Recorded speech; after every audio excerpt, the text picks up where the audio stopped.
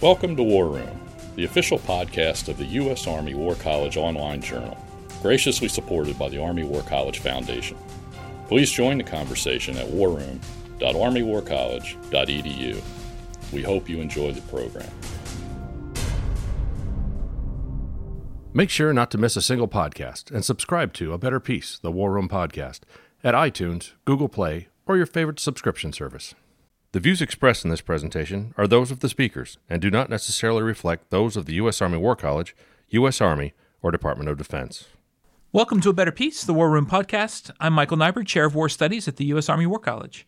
And I'm here today with Shashank Joshi, the defense editor at The Economist and visiting senior research fellow at the Department of War Studies at King's College London, among other distinctions. He wrote the recent cover story for The Economist, a special report on lessons from the war in Ukraine. Thanks so much for joining us. Thank you so much for having me, Mike. I'm honored to be here. It's an absolute delight to be in Carlisle and really glad to be talking. Oh, it's our pleasure to have you here. I think the last time you and I met, we were wearing tuxedos in the days pre-COVID. Is that right? It was at Sandhurst, in the splendor of Sandhurst, being piped in with a British military band, discussing the future of war many years ago, and indeed we're still wrestling with those topics. And then soon thereafter came COVID, and then came the invasion of Ukraine, which I know you've been deeply involved in. It's a little bit overwhelming to think about just how much the world has changed since a dinner that was focused on the future of war. It's a little humbling, actually, to think about what that dinner was about.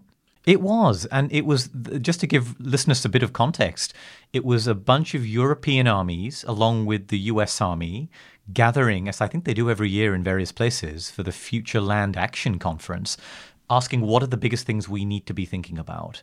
And some of those, even then, were obvious in ways that have become even more salient today, like the importance of unmanned or uncrewed aerial systems and drones. Some of them less so. I recall a couple of issues that I think are fascinating. One of them is performance-enhancing devices, medicine, medical aid, things like amphetamines, which obviously, as you know, Mike, have a long history in warfare.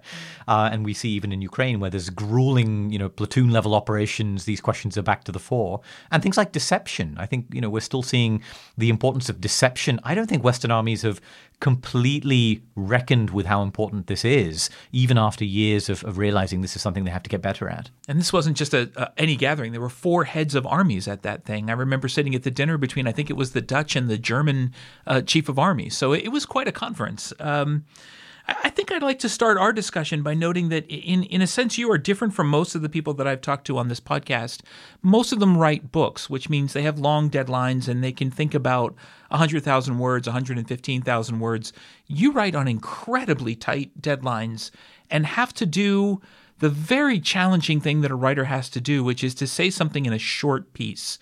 So I'd like to talk about those 2 challenges you face as a writer, both the time press that I know you're on and the need to say things succinctly. So let's start with the deadline. How often do you usually have from inception of an idea for an article to having to turn it in?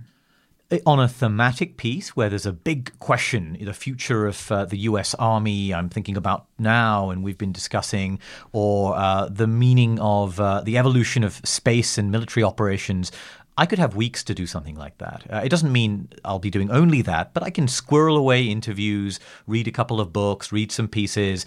That's kind of leisurely, even if there's other stuff to do. But we are a newspaper, as we call ourselves. We're a magazine, of course, but we call ourselves a newspaper because we cover the news. And we then have to be confronted with whatever's happening. And just to give you an example, a couple of weeks before we are recording this conversation, I was putting my children to bed, reading them a bedtime story, and suddenly I looked at my phone and I saw that Yevgeny Prigozhin's plane had blown out of the sky. And I said to my wife, I'm really sorry, I have to go. Please finish up bedtime, thank you. And I ran to my desk and I began writing, and I had to convey who Prigozhin was, why this was important, his position in the mutiny in a few sentences, what we knew from flight tracking websites, what my sources were telling me when I called them up on the phone. And I had to do all of that in a couple of hours and get our piece onto the website so readers could have that news when they needed it. So how do you do that? So an event hits, you have to deal with something that maybe you kind of saw coming, like the Ukraine counteroffensive. I'm assuming you could prepare for a little more because it's an expected thing to happen. And even though I think a lot of Western observers assume something would happen to Prigozhin at some point, you obviously have no idea the timing and the exact nature. So what do you do when something happens that is as contingent as that? How do you start to get your head around the topic and start to think about how you're going to present this to readers? We look at our notes and say, did I have a conversation on the Wagner Group in Africa a couple of weeks ago with this government official that may have clues about something interesting about what this may mean for their operations in Mali or the Central African Republic?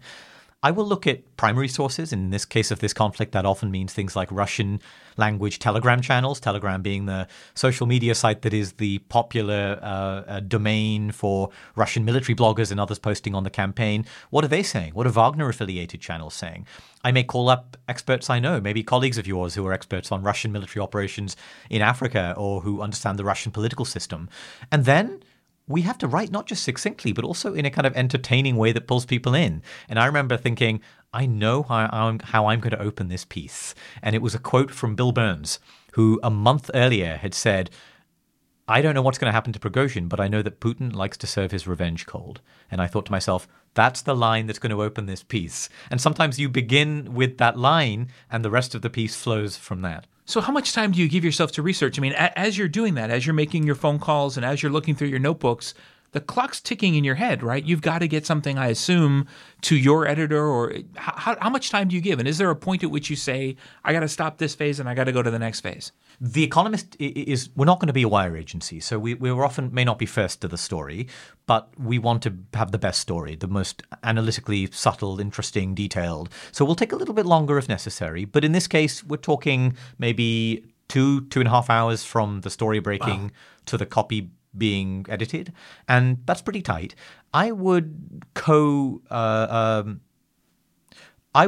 treat these as kind of concurrent things. I would begin researching, write a paragraph here, talk to a few more people, tinker with the paragraph, write a new one, go back to Telegram. And this is a breaking story. So, of course, at the time, we were looking to see what data was coming out of the Russian authorities, what bloggers were saying, what data was coming out of the flight tracking websites. It was evolving. So what's true at noon isn't necessarily true at 2 p.m., Absolutely. Right? And the next day, we had to tweak our story and say the Russians have confirmed that he's dead.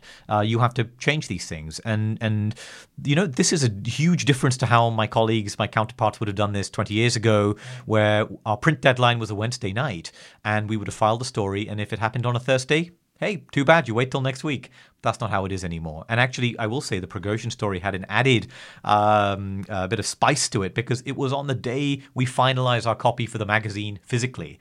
So our editor was saying, look, I want to put this a little note on the front. What should we say? We had to write, and one of my other colleagues wrote an opinion piece, a leader piece to go at the front of the magazine. So we're often scrambling. By the way, I woke up on February 24th, 2022, and I ripped up everything we'd written for that week's magazine on Russia, Ukraine, and the build-up at the time, and I started writing a new piece because Russia had invaded Ukraine. And I definitely want to get to that, but I'm still fascinated by this. Major news story happens, and you have 3 hours to get your head around it, figure out how you're going to present it, find your quote from Burns, and then start to write. So how does that process work for you? I mean, do you know going in approximately how many words you're going to have? Is that something that's directed to you, or can you tailor that the way you think you want to do it? Or is that more or less, are there sort of matrices that The Economist would use for that? If it's a breaking story, you can write anything on the web as long as you like, but we feel that we owe it to readers to be succinct. I could give you 2,000 words on Prigozhin. Of course I could by the end of this today. Is that what you really need to read? Or can I give you 1,000 words that have the critical information? Because people are busy. People are reading this against other things with family pressures, time pressures. So first of all, we have to be succinct. We cannot write as much as we sometimes wish we could. I think the other thing is sometimes you need to slow down to move fast. You're a historian, and I know that if certain stories break, let's say the Prigozhin mutiny, I remember speaking to my colleague Arkady Ostrovsky, who's our Russia editor, and he said, I'm not going to chase this story right now. He just opened his copy of Pushkin and began finding, inspiration in Russian, I love that. Russian literature and the times of troubles in Russia, because this does have deep historical resonance. Yeah, I love that. Sometimes I will go look back at the 91 coup and what was Russian television doing during the 91 coup, famously playing Swan Lake. And let's think about, what are they doing today? What are the historical resonances? Sometimes you need to give readers that sense of perspective, even in a fast-breaking story. I was in Hatchard's in London, the famous bookstore in Piccadilly, when I got the message basically saying you have to come home because they're going to shut the borders. And I overheard someone from the city, a banker. He was on the cell phone, obviously with his boss, and he was saying, "Look, I'm in the history department of Hatchard's trying to figure out what the hell is happening." And I thought, on the one hand, I was like, "That's beautiful." On the other hand, there are no easy answers here, and they're not going to find them in this part of the bookstore either. But going back and looking at Pushkin, looking at how people reacted in the past. So how often do you have that ability to slow yourself down? I mean, as you're sitting at your computer or a notebook, do you feel a clock ticking in your head, or are you thinking, "I'll get this done when I get this done, and it'll be right when it's right"? Oh, there's a break. There's a clock. There's a clock ticking, definitely, for fast news, for breaking stories, whether that's a new phase in the Ukrainian offensive, or whether that's a new Chinese move around Taiwan that we didn't expect. There's a clock ticking, particularly if we want to get it out and get it read. We want to put it out by the time our newsletter goes out in the evening. If it's an audio piece, of course, it has to get into the daily podcast, and we may have to do it by 11 a.m. UK time to make sure our American listeners can pick it up. So the clock is absolutely ticking, and sometimes you can't polish things as much as you like. You just have to give people the facts. But this is why you have to know your beat. Right? You. If I came to a story completely fresh and I knew nothing about Prigozhin or Wagner or the way the FSB operates in Russia or Putin's long history of often violent revenge against his perceived political or other opponents, I would struggle. We have to have some of that knowledge in our heads to be able to draw upon it as a reservoir of knowledge and facts and anecdotes and quotes and stories when the time comes. And I will say, from a purely research point of view, things like Google Books are godsends. Absolutely. Because I will think, I didn't remember that,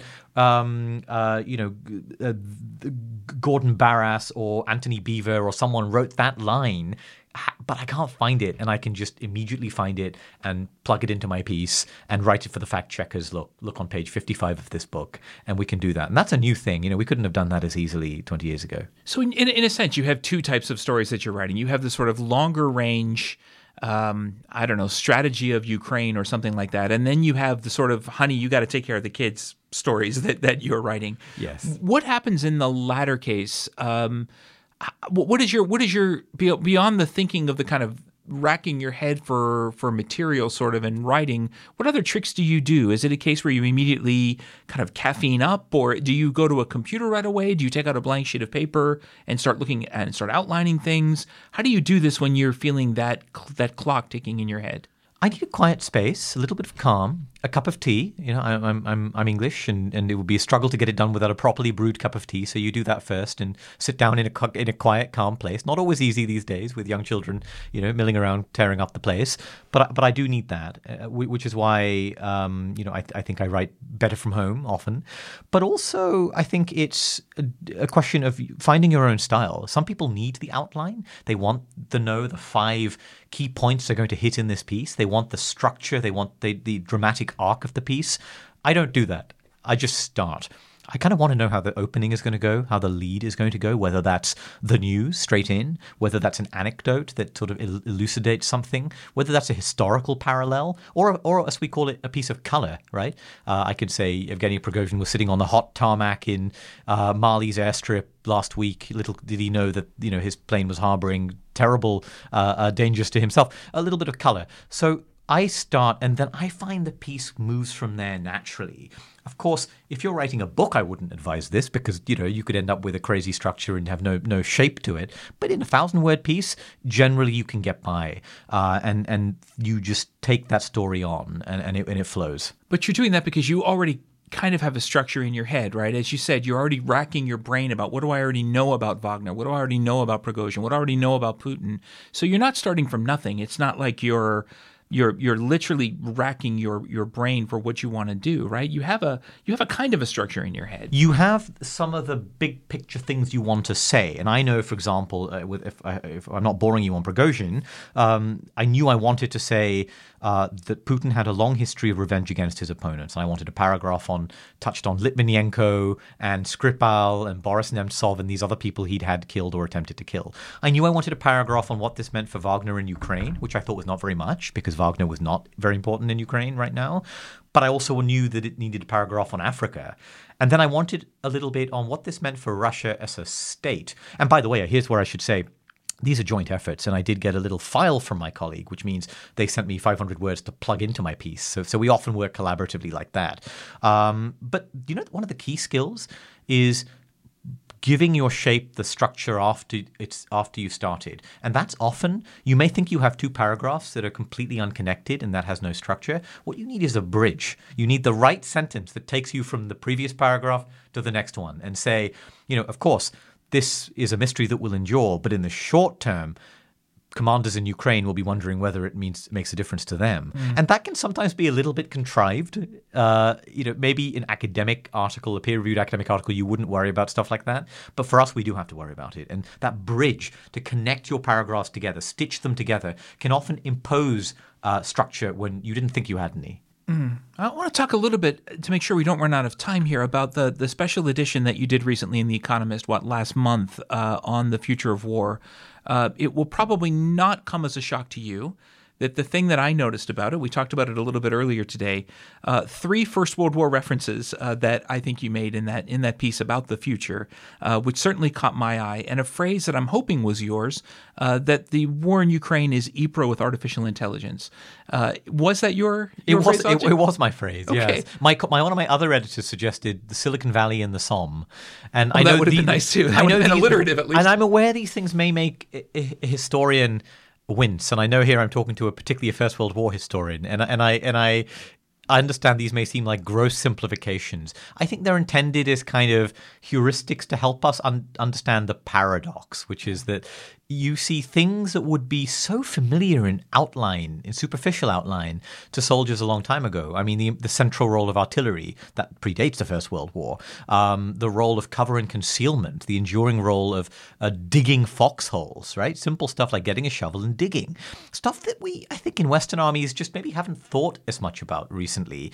But at the same time, the way that technology suffuses all of it, whether that's having the reconnaissance drone ahead or, the 4,000 Starlink SpaceX satellites orbiting above you that allow you to communicate from that trench line back to your artillery piece. And that paradox is what that was trying to convey. No, it didn't make me wince at all. In fact, it helped me because I was working on, just turned it in, an article for a Greek NATO journal on why the First World War analogy has come back into the discussions about Ukraine.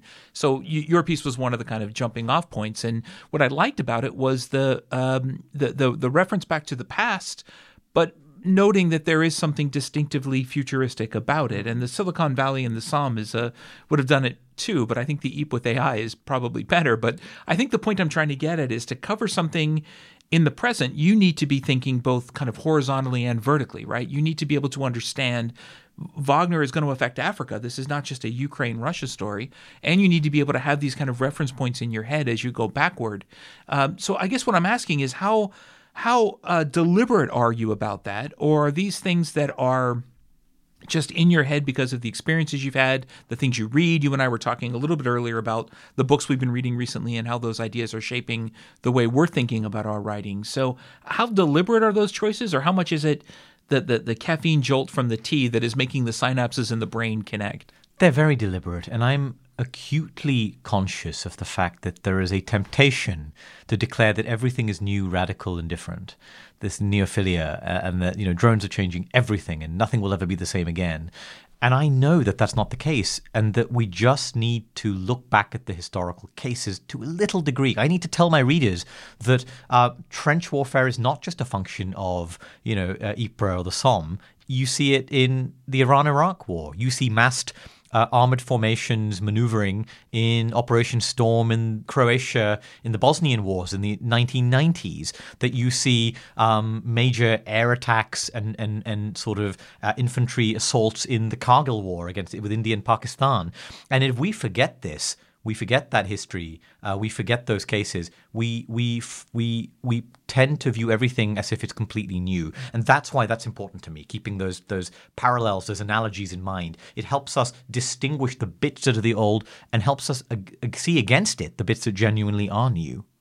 I talk to people a lot that I think that the key phase of writing is the editing. It's the response to feedback that you get, that you don't want to be the kind of writer that just says, I'll do everything so-and-so told me to do.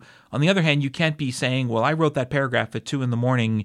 It has to be a really great paragraph. So walk me through how that process. I assume what you write must go to an editor. Does it go to somebody else, or is there primarily one person who's giving you feedback? No, we have quite a involved editorial process. If it's for print, I will write for a section editor. If it's a piece on Ukraine, it'll be the Europe editor. If it's a piece on satellites, it might be the science and technology editor, and they will do the first edit. Then it may go to the foreign editor if it's a piece for the Europe section, and he may read it and edit it. It may be just a couple of notes here and there. He may say, hang on a minute, this isn't good enough. Go back to square one. And then it will be edited by a night editor who looks over every piece in the magazine. And then a senior editor, sometimes the editor-in-chief, will look over everything again. So already I think I've described 4 or 5 editorial layers. And by the way, I have to get everything fact-checked. So I have to provide sources, and a fact-checker will go through it line by line. If I quote you, Mike, they'll say, have you spelt his name properly? If I quote a fact saying the weight of tonnage of shells on the Somme in March of this, in May of this year was this many thousand, they'll go back and find it. They'll check, and they will look for other sources. So we really do that. So that is a crucial part of the process. So you must have developed a thick skin as a writer to be able to get something that you've struggled very hard on. Your children are yelling for you to come play, and the tea's not quite right, and you sort of intellectually kind of owned this piece, and then it comes back rather badly cut up. What I do when that happens to me is I give it time. I just step away from the thing for a couple of days. What do you do if you don't have that luxury? You have to live with it. There's a military-like hierarchy. You could shout and scream at the editor, but it's their call. It's their responsibility. And writers can't always be dispassionate about what they've written. And I agree, time is one of the ways to do it. But sometimes, I find there are different editorial styles. Some will just lightly edit your piece, and you begin to realize that, and you be more careful about how you phrase stuff because you think they're going to wave it through. Others will tear it apart and rewrite it. And often you may get really frustrated, but what I've often found is that when that's happened with longer pieces, particularly longer essays where the editorial process is more convoluted, you begin to appreciate and see things in your writing that you never knew were there. They've pulled them out. They've accentuated them. You have to embrace that. You have to have a thick skin, but you have to embrace it and see, the positive side of that. So if you have a long time to work on something and there's not that time pressure, do editors almost serve as kind of writing coaches? Do they try to work with you and say, okay, what is it exactly that you're trying to convey? Yeah. Or is it normally a process of you looking at it and going, wow, they really cut that up? Editors vary wildly, I can tell you that. Even good ones, they're good in their different ways, and some of them will cut it up and say, there you go, and you sort of may say, hang on a minute, that's not what I meant. And look, this violence may be done to your arguments and to your ideas. It happens. But the best ones will say to you, what are you trying to say here? Because, you haven't said it terribly well, but let's find a better way to say it. Or your point here would be a lot stronger if you addressed what the PLA is doing about the same issue, because we would see it's not just a Russia issue. So they are, in that sense, writing coaches. They are also making sure, by the way, that we're not slipping in too much jargon or specialist knowledge, because we may be close to our subjects, but they know the average, a school teacher in Ohio who's reading my article may not be. And I may have forgotten to say exactly where Zaporizhia is or exactly what a 155 millimeter shell is. Yeah, but again, that must be a process. As you get more confident in your writing, as you've grown better known, more famous as a writer, do you find yourself better able or less able to respond to criticism? I've known people that it's gone both ways, where you say, one of the things I have to develop as I become a more experienced writer, I have to know how to respond to criticism. And I know other people who say, look, I've written more than that editor. Why is he or she telling me X? I've become much more receptive to that kind of feedback. I think that's the sort of little maturity as a writer as well helps. I've done this job for 5 years. I'm not a veteran, but 5 years, you get used to it. But I think the important thing I always find is, are they staying true to the nuance of the idea? What I can't abide by is a flattening out of the nuance. In writing, I think there's a kind of trilemma between accuracy, nuance, and readability. And you're always trying to balance those three things off. You can't maximize all of them. But I never want to be in a position where I'm maxing out readability and it's a fun, easy read, but I've flattened out all the ideas and importance of this in ways that, because ultimately I'm accountable to all my readers. But if you're reading my piece and I'm making World War I references, I want to make sure that at the very least, you're not going to violently object to me, that it'll pass muster. And that's a little voice in the back of your head going, is the expert going to be okay with this? And if the editor flattens that out, I will push back. So it's almost a Clausewitzian trinity of your own that you're dealing with. And my guess would be when you're writing on tight timelines with fewer words, nuance is probably the hardest thing to make sure that it stays in there, because nuance takes time and it takes a lot more words, really. Totally it does. And it requires not just more words, it also requires language that isn't always intuitive, right? We're familiar with intelligence agencies and estimative language, the language of probability, and where words mean particular numbers. The words likely is associated with a range of probabilities. That's not always the case in mainstream writing, but I'm conscious of that. And I know that if I'm saying this move means a Ukrainian breakthrough is likely, I'll stop and think, hang on a minute, do I really mean that? Or do I mean a realistic possibility? Do I mean something more nuanced than that? So it's about the language as much as the number of words you have to explain it. At least I find nuance is something that comes in the fourth and fifth drafts of whatever I'm writing. So to have to do it at 2 a.m. before it's due, I'm in admiration of you for being able to do that. It can't be an easy thing. I'm also the ulterior motive that I have here, listeners, is that I want our students to be comfortable with people that are going to edit their papers, people like me, and to understand that it's done in a constructive spirit. But it does take a certain level of maturity. Like you, I think I'm better at it now than I was when I was a young writer. When you can get possessive, you can develop a sense of ownership over a part of a thing that you wrote simply because you wrote it. I would just say, very simply, try and be attached to the ideas, not the words. Yeah, great point. And if you're struggling and the editor has changed it and you don't like it, help them understand what you were trying to achieve in that paragraph. And they can help you do that better, but they need to know what you were trying to do, and it isn't always obvious. Yeah, that's a great point. What other tips would you give, as we have writers out here that are going to do very similar to what you do? They're going to write papers, hopefully not at 2 o'clock in the morning when it's due the next morning, but we have Army War College students who are turning in papers in the next hour, in fact. What would you recommend? What tips would you give to writers? I would say the most important thing, particularly in the areas we work in, military, national security, defense, is simplicity of language. We are in a domain unavoidably aflush with buzzwords and with acronyms. And that's okay. It's a profession of arms. It's a profession. It will have its own technical vocabulary. But you must know what that language is and what it means underneath it. Don't use it to conceal obscurity of thought. You're fooling yourself if you do that. If you use the phrase combined arms maneuver, ask yourself, do I really mean something specific by the word maneuver here? Or do I just mean advance or movement? And, it's okay if you mean something specific, but spell it out. Know your audience. If it takes an extra clause or a sentence to say, by which I mean, use that. And maybe in the back of your head, ask yourself, if I was reading this out to my mother, father, sister, brother, spouse who's not in this field, would this make sense to them? And if not, how would I unpack it in a few extra sentences and go that extra mile? Astonishingly, the sands in Buck's hourglass are running out already. So I want to ask you what you're writing on right now. What is? Do you have a project that you're on right now, on a short-term project, or are you in a little bit of a break now? I'm working on a lot at once, and I'm thinking about Ukraine's offensive. I'm thinking a lot about the future of the U.S. Army and how it's modernizing and taking lessons from Ukraine.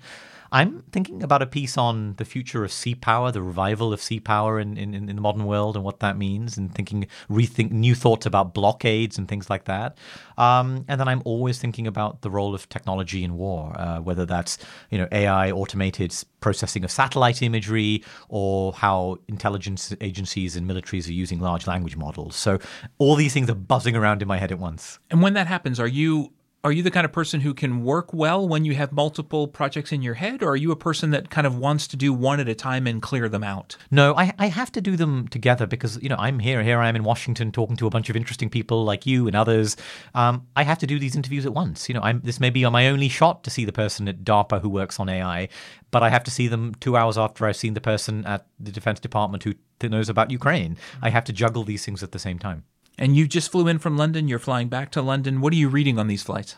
Right now, Mike, I'm reading A History of Vietnam by Max Hastings. I read his memoirs over the summer on a beach in Northumberland in northeast England. He reported from Vietnam, lots of interesting thoughts. I read oral histories of Vietnam, and I thought, hey, I've never read a good history of the war. I really want to get to grips with this. And you and I have been talking about this, but it's striking how difficult it is to think dispassionately and clearly about that war. And it certainly taught me a lot. And I see flashes of parallels. I'm on the chapter about Dien Bien Phu and the attack on Dien Bien Phu, and I saw a note that the attackers were able to find the antennae to identify the command posts in the French HQ and could strike them directly. This connects directly to all the debates we're having about how Western command posts need to become smaller, have smaller signatures. So I get a lot of inspiration from this kind of reading. So is this deliberate on your part? I know it is with me. I try to read horizontally as much as vertically. That is, I don't just read in my field. I'm reading a lot about Jordan and the Middle East right now. Do you do that on purpose too, to kind of give you a wider circle of context and a wider circle of reference points when you're doing this very quick writing in the middle of the night? Totally. One of the great books I loved for the summer was James Glick's biography of Richard Feynman, the great particle physicist, but he was also at Los Alamos. And you think, look, I'm learning about, quarks and subatomic particles, and that's cool and interesting and important. But actually, this guy's life intersects with Los Alamos, the atomic bomb project, John von Neumann, the history of computing, all these other things. And that will hold me in good stead when one day I need to write about quantum computing and national security, or when I need to write about AI and Alan Turing and von Neumann and their role in this in the prehistory. The little nuggets I've picked up, they just sit there, they float around, they knock around, and you never know when you're going to need to draw upon them. But I don't want to be too utilitarian about it. I like reading good books just for the sake of the good books as well. Yeah, I do tell people that's one method for breaking out of writer's block, is to read horizontally. Read stuff that is tangentially related to what you're doing, but not directly. And you'll see some connection that may well unlock an idea in your head. Well, Shashank, I can't thank you enough for joining us. I know you're on a very tight timetable for this trip. This has been a real treat to talk to you. And thanks to all of you for listening in. Please send us your comments on this episode and send us suggestions for future episodes. You can subscribe to A Better Piece on your podcatcher of choice. Please rate and review this podcast, because that's how more people can hear about us, so that we can continue to grow this community for conversations like this one. This conversation is over, but we look forward to welcoming you again. Until next time, from the War Room, I'm Michael Nyberg. And that concludes our program. Thank you for listening. The views expressed in this podcast reflect those of the speakers and do not necessarily reflect the views, policies, or positions of the U.S. Army or the Department of Defense. Let us know what you think. Provide us your feedback, comments, or suggestions through our webpage at warroom.armywarcollege.edu. And have a great day.